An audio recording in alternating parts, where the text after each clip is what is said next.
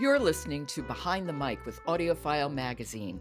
I'm Joe Reed. Robin Whitten is my guest for the week. Actually, she's the pilot for the week. I'm co-piloting with her. And she is flying us around various audiobooks. So where are we landing today, Robin? Well, this is another maybe unusual choice. I'd love to talk with you about What Wild Women Do by Karma Brown and read by Karissa Vacker and Hilary Huber. Well, those are two of my favorite narrators. Yes, and is a very interesting duet performance. And I think to me, it fits so well with the story, which is essentially about two women who are separated by 50 years. So they're two timelines, and yet they find in each other as well. Actually, it's the younger one finding out about the life of the older woman, how they have such common ground, and that they can inspire their creative spirits and find their power as women and as friends. Now, that's a little complicated. That isn't telling us the storyline, but I think that's my big takeaway from this work. Okay, give us a sense of the storyline and how this all comes about.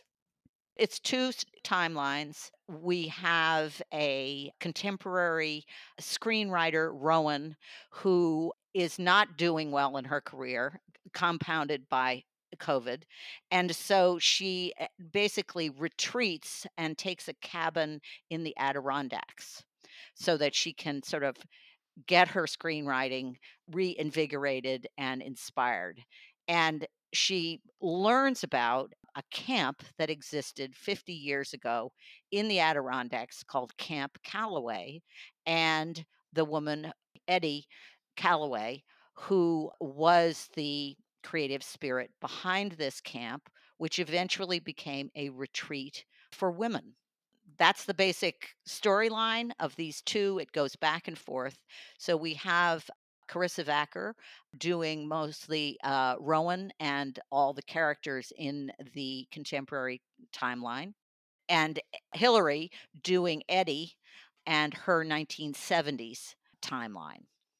I am actually a big fan of both of these narrators. We've heard their voices in many fictions, romance, ensembles, but I'm not sure that I have ever heard them together, I don't think I have. I'm very excited by it. and this is it is a true duet in the sense that I feel that they play their characters, the characters are playing off each other, but they've done the performances so well. So Carissa's whose voice who has quite a bit lighter, higher voice, and Yeah. this is the contemporary Rowan.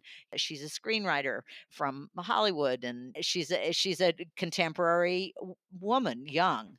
Then you have Eddie and Hillary's voice, which has this wonderful, rich tone, who is, in the 1970s. She's older, and she's had a lot happen in her life and her career, and her feminism is now empowering other women. That's her calling at this camp.